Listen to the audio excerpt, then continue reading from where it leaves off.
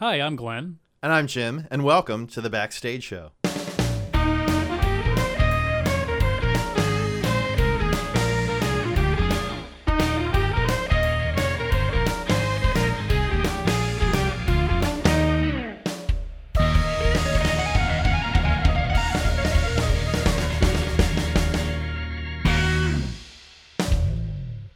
This week on the Backstage Show, we're continuing our series on becoming a director, continuing and concluding with our second part, putting the pieces together.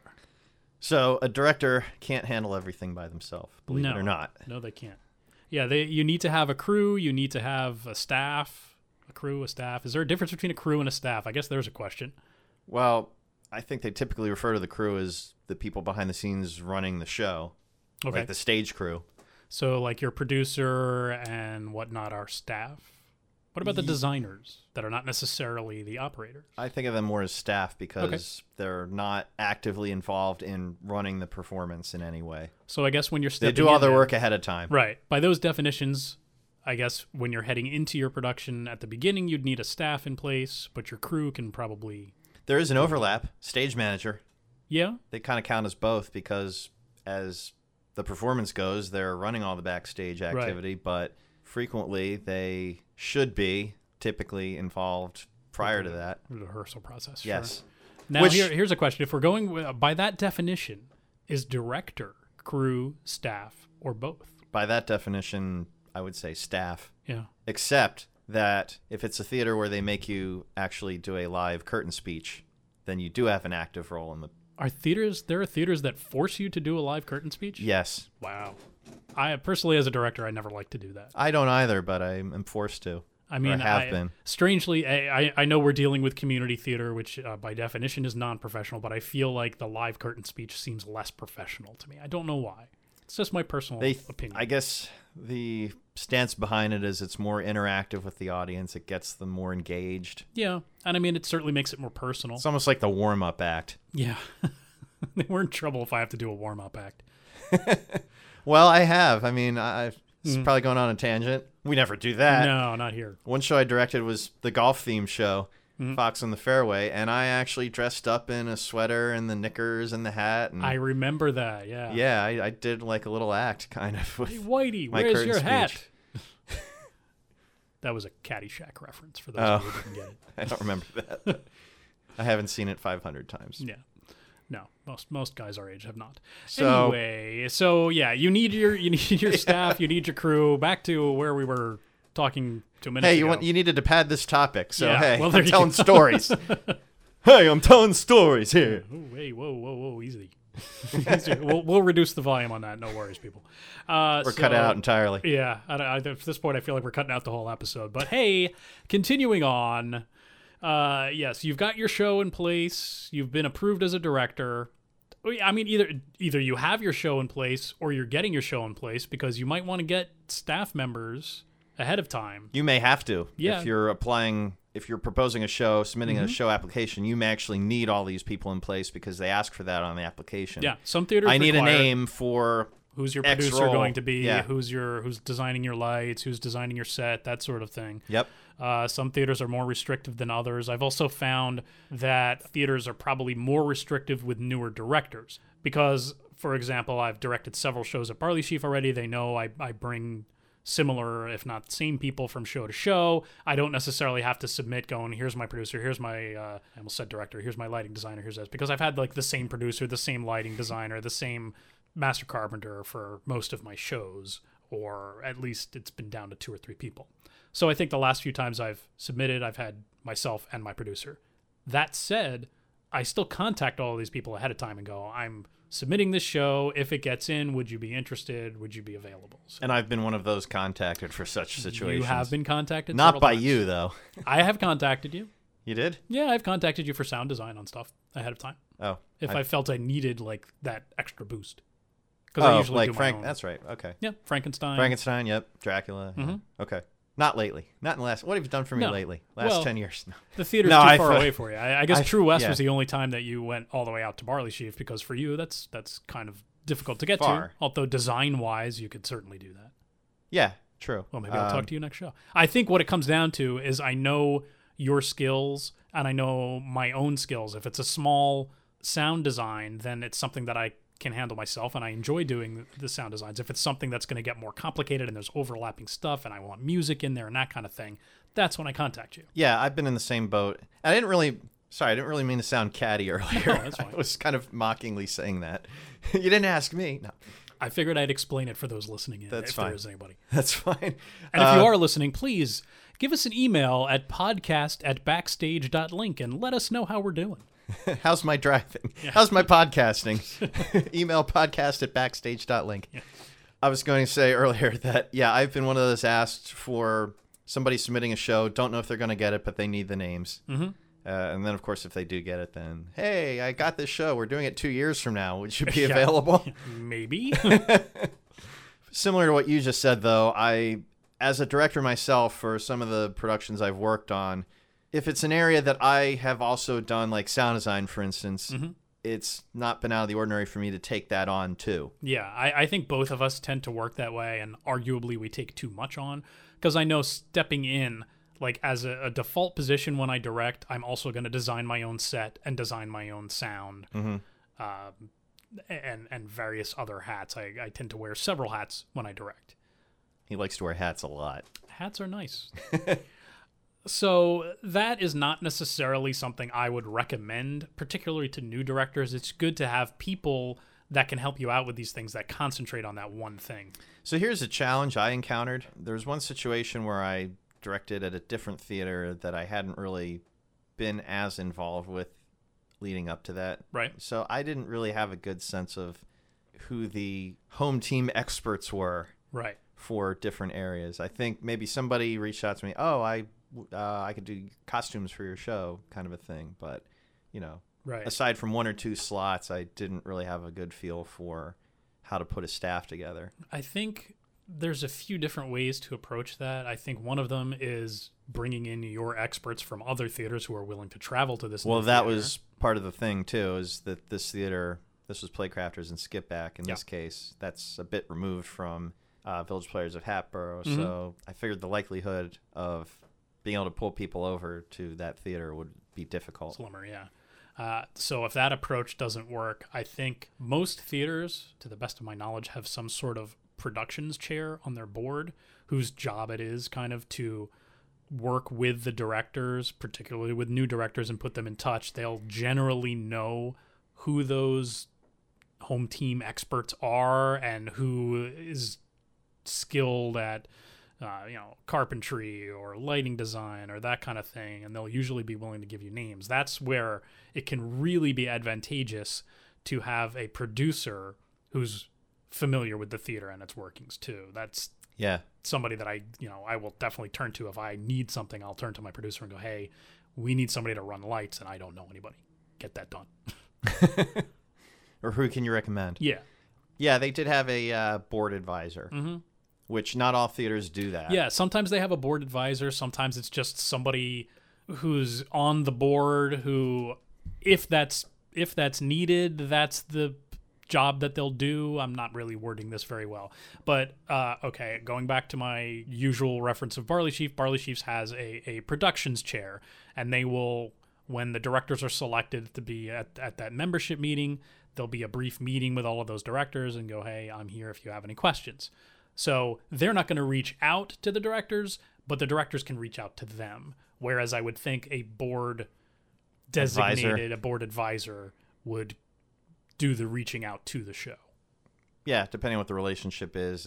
If it's a matter of, hey, I'm here. If you need anything, come talk to me or whatever. I guess there's probably it's been a while since this occurred. This was like 8 years ago, but I think there were probably certain requirements as far as what a board advisor was supposed to do on the production. Sure. So yeah, that I think that's a big challenge for somebody coming into this new, because you can't do everything yourself. No, I mean, it's not realistic. As much as you or I might try to. There's a certain amount of delegation that really should happen. Absolutely, and I think the more you can delegate, actually, the better. I personally am, I guess, a bit of a control freak, so I sometimes feel like, well, I want to do this because I don't want somebody else to do it. I think I've probably weighed the consideration of, okay, how easy is it going to be for me to find somebody to do this versus me just doing it myself if I already know how? That's true too. I mean, I really enjoy like the set design So I kind of do that because I don't get asked a lot. So I'm like, if I'm directing, I know I can design my own set. And plus, that to me is just easier because if I'm doing the blocking, well, I want to know exactly what the set's like ahead of time. So I enjoy doing that. Other times it might be like, lighting where I know very little about, then I really need somebody in there to do that for me. Yeah, I've been in the same boat, mostly with sound design because I feel pretty comfortable doing that. Yeah. But yeah, I agree. There are other areas I would be much less so comfortable about taking on myself, and I am dependent upon somebody else. Yeah, and the more you're taking on yourself, the thinner you're stretching yourself. So at some point, you're going to break. It's thinking about this, taking a step back from the perspective of when you become a director, actors, just compare it to actors. Actors probably have a tendency maybe to float around to more theaters, depending on what shows they're doing, whether there are roles that they're interested in, trying to get into. Right. I guess as a director, maybe having a different mindset as far as establishing more of a home base can be advantageous because then you get a better sense of who's around to help cover these other bases. Yeah, and then you get this cadre of people that you work with on several shows. I mean, I've been lucky enough that most of the theaters I've directed at are close enough that most of my staff has followed me around from theater to theater. And that's probably why, to some extent, why I've kind of stuck to one theater as far as directing goes, because I know you also get more familiar with you get more familiar with the space too. I mean, that makes a difference. Yeah, but I have a pretty good idea of who potentially could be around. Now, that's not always true because I might find, X person who did this in these other 2 or 3 previous productions, they're not around. Right. They can't do it, or they're doing other things. They maybe don't want to do it for every show. I've encountered situations where the same person gets asked to do the same role for every show. Yeah. And they get a little tired of it. Yeah. So then you start to feel like, well, I kind of need other options. See, I'm pretty lucky with the shows that I've done. My lighting designer, pretty much all he does is design lights. And I think he's done like every show I've directed but 2, I think. One of them was before I met him. And the other was he just wasn't available. I mean, it does happen. My producer has produced every single one of my shows at Barley Sheaf. I've designed most of my sets. I had a couple when I was at the barn were done by somebody else. Forge was done by somebody else. I think I've done all of them at Barley Sheaf and the one at King of Prussia. I have a go-to stage manager now that all she does is stage manage. So that is A, a rarity, and B, a wonderful thing to have. But she gets very busy because she is such a good stage manager. But I mean, she likes to work on the shows. She says she likes to work with me, so this is a good thing. My master carpenter, who had done 60 to 70% of my shows, upped and moved to Hawaii. So how dare he? Yes, he retired, moved to Hawaii. So now I've got that gap in my repertoire, but I do have somebody that's been able to fill in there, and he has filled in on like 3 shows I think he's done. So my point is I've had the same staff, the same crew at most of what I've directed. It's been like I'd say 80% intact, which is pretty good. Yeah, and you develop a relationship and a way of working with these people over time as you start to direct more and more shows. Yeah, kind of like a secondhand lingo with them. Yeah, so it's developing that rapport and then potentially having these people to turn to later. Yeah, it's invaluable. Help. I mean, it really is. If you can get yourself a group of people that will follow you from theater to theater or at least from show to show, do it. Because that more than anything else has made my directing life easy and more enjoyable. Yeah, I just haven't quite gotten to that point, which is probably, like I said earlier, why I kind of stuck more to one place. Yeah, and you've also you've directed fewer than shows than I have. It took me a while to build that up. Yeah, and you've probably directed 4 different theaters? Let's see, Barley Sheaf, King of Prussia, Barn, Forge, 4 different theaters. Okay. Yeah. 2 for me. So. Yeah, but I mean, I've directed 1 show at Forge, 1 show at King of Prussia, 2 shows at the Barn, and everything else, which is, I guess, another 6 shows at Barley Sheaf. So it gets stuck mostly to one theater. Yeah, right. And as you said, it just kind of gets easier to do that. I mean, between the group of people that I've got there, like my producer's not going to follow me to another theater. That's she knows how to produce there. Yeah, I as I was trying to allude to earlier, I think people who are in those types of capacities may be less floating around. Yeah, for sure. And I mean, when I went to King of Prussia, I was assigned a lot of my staff, and that was actually, I was assigned the lighting guy. What was I? No, I wasn't assigned the lighting guy. I was assigned a producer, and she found the lighting guy who has since followed me around. Yeah, I was going to say, if you picked me for your sound guy, it would have not made sense to have been assigned a lighting guy. No. I just said I don't know anybody, I think, and so she found somebody. Well, that's good, though. Yeah, and I mean, and some theaters will do that. They will assign you a producer. They might assign other staff members for you.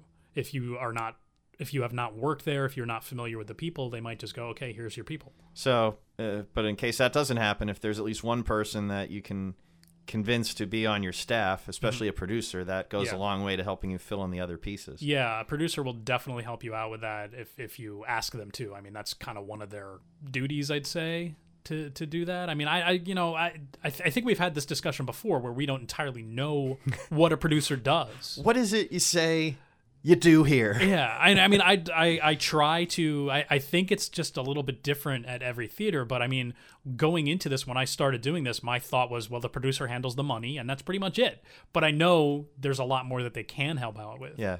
If you're a producer and you'd like to sit and chat with us about what a producer does on air, we would love to have that. That could be a whole episode. That could definitely be a whole episode. So producers, send us an email, podcast@backstage.link. So who are these other people to look for? Who are these people?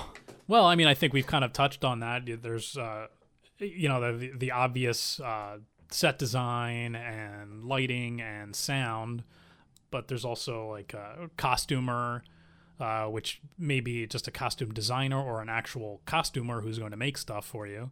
There's props, who might find the props or make the props. Last production I had directed, it was Sherlock Holmes, Hound of Baskervilles. Mm-hmm. We had a guy who's like a second assistant director for television productions, film productions, and whatnot. And I think it was one of the earliest rehearsals. We were trying to figure out, okay, what would a turn-of-the-century flashlight look like? That night, I got one of those. He found a picture. I looked at a few pictures, approved one that I liked the best, and probably a rehearsal later, maybe two at the most, he had made one. Fantastic. That was awesome. Yeah, that's great when you've got somebody like that. I think most of the time... I'll name drop him. His name's Fish, and I know he listens to this podcast. So, hi, Fish. Yeah, I think prop people are invaluable. Most of the shows I've done have been, set in modern times, very minimal props. There have been a few shows where there's been difficulty with them. I mean, True West is one that kind of had some difficulty just because it's very specific, because you need like a lot of toasters that have to work. Golf clubs, typewriters that get smashed. Plants, or laptops, as the case may be. Yeah, plants that slowly die through the. So these things need to be worked out. But the only time that I've actually had a separate prop person was for Accomplice, and that turned out to be so helpful, just because there's just all of these little things that, as a director, I don't necessarily think of until we're getting to a point in the rehearsal period where we're like, oh, we need this and we need this. So sometimes for me, it's that last week before tech is scrambling to, let me know what you don't have and we'll find it. Whereas when you have a prop person, they're thinking about this all ahead of time, and they're either purchasing or creating the props that are going to be needed. And once you hit that week before tech, everybody pretty much has what they need. Sure. And it can vary from show to show, as you're kind of alluding to. Mm-hmm. Not every show really requires a dedicated person. Yeah, I would say at least half don't, because there's not a lot of props, or they're just so easily found. Or even costumes, if it's, say, a modern day production and you're pretty much just going to be wearing street clothes. Yeah. You don't really need a costumer for that. No, I mean, I had 12th A period piece is a different story. Yes. Treasure Island I did. Yeah. And then I had like an actual, not just a costume designer, but I had a costumer who made like, the period coats and all of this. What, you don't have period pirate wear in your closet? I do now, because I ended up buying something that she made. But prior to that, no, I didn't mean you specifically. I was referring to your actors in said production. No, I'm actually somebody. You never know. That was on the audition form. Must own pirate outfit. Must own peg leg. We actually, there's another one, that Treasure Island. We actually had somebody design a peg leg that somebody could wear for that show. Okay. Now that, I guess, is that a prop? Is that a costume? I don't even know where that kind falls. Of blurs the lines. Yeah.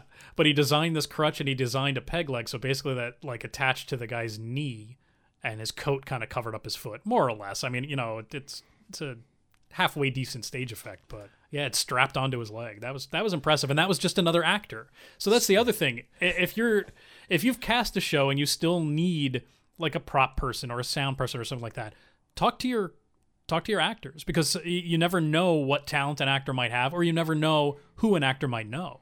Right, and one of the things that appear on audition forms in shows I've directed is there's actually a question that asks, if not cast, not that I know that this has entirely been successful, but if not cast, are there other areas that you would be interested in helping out in the production? I think we talked about that in a previous episode and I said I've never checked that off, because I'm always afraid it's going to be awkward going, we didn't cast you, but do you want to like come to rehearsals and do props or whatever? But I mean, if you're willing to do that, if you're not petty or whatever like I am, then I have no ego. Yeah, by all means, I think that's great if you can get people that way. I think aside from a producer, I think a stage manager is probably your other most important person to find for your staff. Yeah, I mean, because essentially when you open, you are handing your show over to the stage manager. The stage manager is in charge. If you haven't done your job by opening, you're not going to do it once the show opens. And we'll talk about that in a later episode, about directing once a show opens and what it is that you do besides sit and watch the show, if anything. I have to watch the show? Not necessarily. I said, if anything. I know directors that don't go to all of the performances, so yeah, we can talk about that in another episode because it doesn't really pertain to this. But yes, right. You're handing your show over to the stage manager. And I went through a lot of different stage managers early on. I've had people that were just like really hard workers and did a really good job, but weren't really into the whole stage managing thing. It's kind of hard to explain. Well, try. I am trying. And they did a bang-up job. They did a fantastic job, but they don't necessarily have that instinct to know exactly what's required of a stage manager. Whereas the woman I was talking about earlier, who does only stage manages, that's all she does, she will do stuff before I ask because she knows what has to be done. Well, that comes with experience and being able to anticipate. Absolutely. Things. But it's, that's the kind of stage manager where you show up for a rehearsal and she's already there and has the theater opened up and the furniture placed and the props placed and she's ready to go, and she's like, right. All right, let's go, let's do it. And that is, I cannot possibly stress how excellent that is to have somebody there that can do that. Sure, and I think that goes for almost any other area that you're delegating to somebody, particularly those, but in general, the more, even as a newbie director, you're still not necessarily going to know every nuance of every aspect or necessarily think of everything, because you may even be as pretty a skilled director, because you may be pretty overwhelmed by it all. Yeah. So the more you can surround yourself with experienced, reliable people in key areas in particular, the better. Yeah, I mean, sure, that is particularly important for new directors, but I think even experienced, skilled directors, if you surround yourself with good people and you cast well, that right there is pretty much the secret to a good show. Then just sit back and watch. Yeah. Well, still have to actually direct. Go do it. Yeah. Go, psst, act. But yeah, I mean, stage manager and producer, I would say, are quite key, which isn't to diminish the importance of anything else. I mean, I think like a sound designer can really bump up the quality of your show, and it's something that often goes forgotten. Sure. Whether you have sound effects or just, pre-show music or anything, that, a good sound director can really boost the quality of your show. And probably I would suspect many new directors are, I'm going to guess, more likely coming in from more of a onstage background, an acting background, maybe than more of a tech background. Yeah. That's not true of everybody. Well, I think particularly in community theater, there are fewer tech people than there are actors. Yeah, there aren't as many tech people around, so they are a valuable commodity. But yeah, I think probably more often than not, people interested in directing came from the onstage act. Yeah, I think either they, from community theater at least, I think they either came from onstage or walked into it interested in directing from the start. I don't know really. I don't know if you do or not, but I can't think of anybody who directs who doesn't also act. Yeah, I was just trying to think that as you said that. Could I imagine anybody just coming in and, nah, I don't really want to be up on stage, or I just want to direct the show. Yeah. I mean, I know some people who used to act and now have kind of switched to directing more. I don't know anybody like that. I know some, yeah, I think Jim is like that. But I know some who, like, by the time I met them, all they were doing was directing, but they had acted in the past. But yeah, I would say community theater, there aren't a lot of just people who solely direct. I mean, whereas professional, like movies and that kind of thing, like, do you know, there aren't a whole lot. Yeah, most directors don't act. Yeah, most directors don't act, or they just take cameos in their own work. Yeah, Hitchcock. Yeah, but it's interesting. I never really thought about it, but yeah, I think community theater, most directors do act as well. It's probably not as common for somebody who's a sound designer. I just want to step up and direct. Yeah, but I mean, at the same time, how many community theater sound designers do you know that aren't involved in some other way? Well, lately, maybe you lately, but that's still just lately. I would say I also think sound designers in community theater are a rare commodity, whereas and valuable. Yes. Well, I mean, everybody involved in your show is valuable, or should be, or should at least be looked upon that way. But whereas sound design is often forgotten, nobody can forget lighting design because you can't put on a show in the dark. You could try. Yeah, I suppose you could try. Maybe parts of your show could be dark. Some shows are set up that way. They're written that way. Indeed. But you need somebody to turn off the lights. So, yeah, lighting designers are... I know of a few people who mostly just design lights, whereas I don't know of anybody that just designs sound. I guess are there producers who only produce? Yeah, I think so. Okay. I've worked with producers. And these are folks who... I know of examples of folks who they produce because maybe they want to be involved with theater, but don't you dare try to put them on a stage. They have no interest in that. That's like the stage manager that I work with is that way. Yeah. So, although I have put her on stage. I've encountered, I think, more stage managers who also act in general. Yeah. Oh, I think as a whole that is the case, but as I said, the woman who stage manages for me, that's what she wants to do. That's what she likes to do, but... Yeah, I mean, I've put her on stage, and she's been put on stage in other shows, but reluctantly. There's somebody we have not talked about yet, of going back to our previous episode, but now looking at this from a different angle, having an assistant director. Yeah. Well, do we want to talk about that in the next series, which is actually about directing and starting to direct? We could, but that's another consideration to make as far as... Yeah. Whether you'd want to have an assistant director. Yeah, I mean, that is... Who you'd be looking for. Part of your staff/crew, do you want an assistant director? And I mean, there have been shows... I've worked with them in like 2 or 3 of my shows. Personally, it depends on the show for me, whether or not it's going to be valuable. If you can split things up in some way, I think it is valuable. I had one assistant director. I'll tell you this much about assistant directors. If you are going to have one, meet with them ahead of time, discuss your vision of the show, and make sure you start on the same page. Because I did make that mistake once where I had an assistant director and we hadn't really talked about stuff going into auditions. So she was looking for different things than I was. Yeah. And we hadn't discussed, like, this was Dracula. And it worked out well in the end. But it's like, because we hadn't discussed things ahead of time, it was like, I had decided that accents weren't going to be necessary. But she thought accents were necessary. Yeah, you have to be on the same page with that. And I think overall, as director, you need to talk to your assistant director and go, okay, I value your input.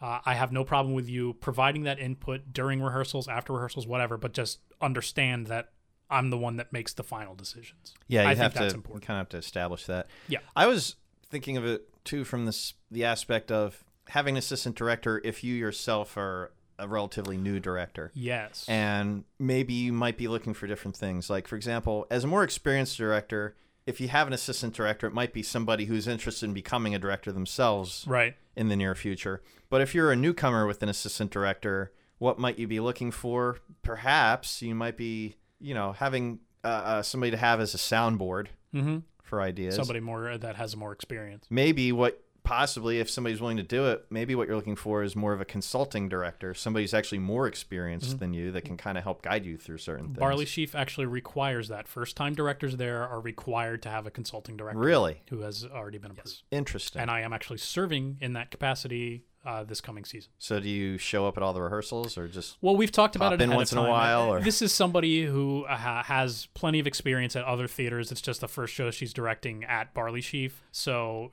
she talked to me. She approached me because she thought I directed her in another show and was on stage with her in one before then. And she thought that our directing styles kind of meshed. So she asked if I'd mind. So I plan to be there for the auditions. I think I'm running the read through because she's out of town. And I told her, I'll come to a few rehearsals. And if you ever need me or have anything you want me there, I'll be there. But if this was somebody that was, this is their first show, period, then the consulting director might want to be there more and they might want them there more. Mm-hmm. So it's kind of up to the director how much they need as far as Barley Sheaf goes. But yeah, that's something that I've never encountered that capacity, having somebody in that capacity before. Mm-hmm. Yeah, I was not aware that anybody ever did that. Well, I think it's a good idea. I had a consulting director in True West. Okay. I think she may have come to auditions and a rehearsal or two, maybe. Oh. But I mean, I had already directed her, and that at that point, that was like my 5th show, something like that. 4th show. I don't know. I already had experience, so she knew I knew what I was doing and would be there. Right. But anyway, so next week. Well, I think we already talked about the assistant directing bit. Well, yeah, we did talk about that, so that fit in there. So next week we're just going to start a new series on starting to direct, unless we have managed to get somebody there that we're going to pull onto the show and have a one-off episode. A surprise mystery guest? A surprise mystery guest. If you're interested in being that surprise mystery guest, you can contact us at podcast@backstage.link. So, until then, I'm Glenn. And I'm Jim. See you next time.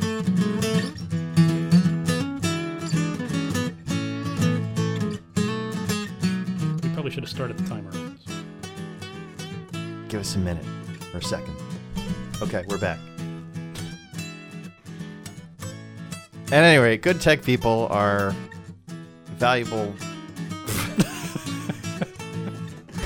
Take 3. My direction was just pretend you're Egon Spengler. I can't believe I have to go to Disneyland. Are you recording all of this? I am. Great. Super. Let's just put this out as the episode. Today we're talking about water filtration. You can contact us at podcast@backstage.link.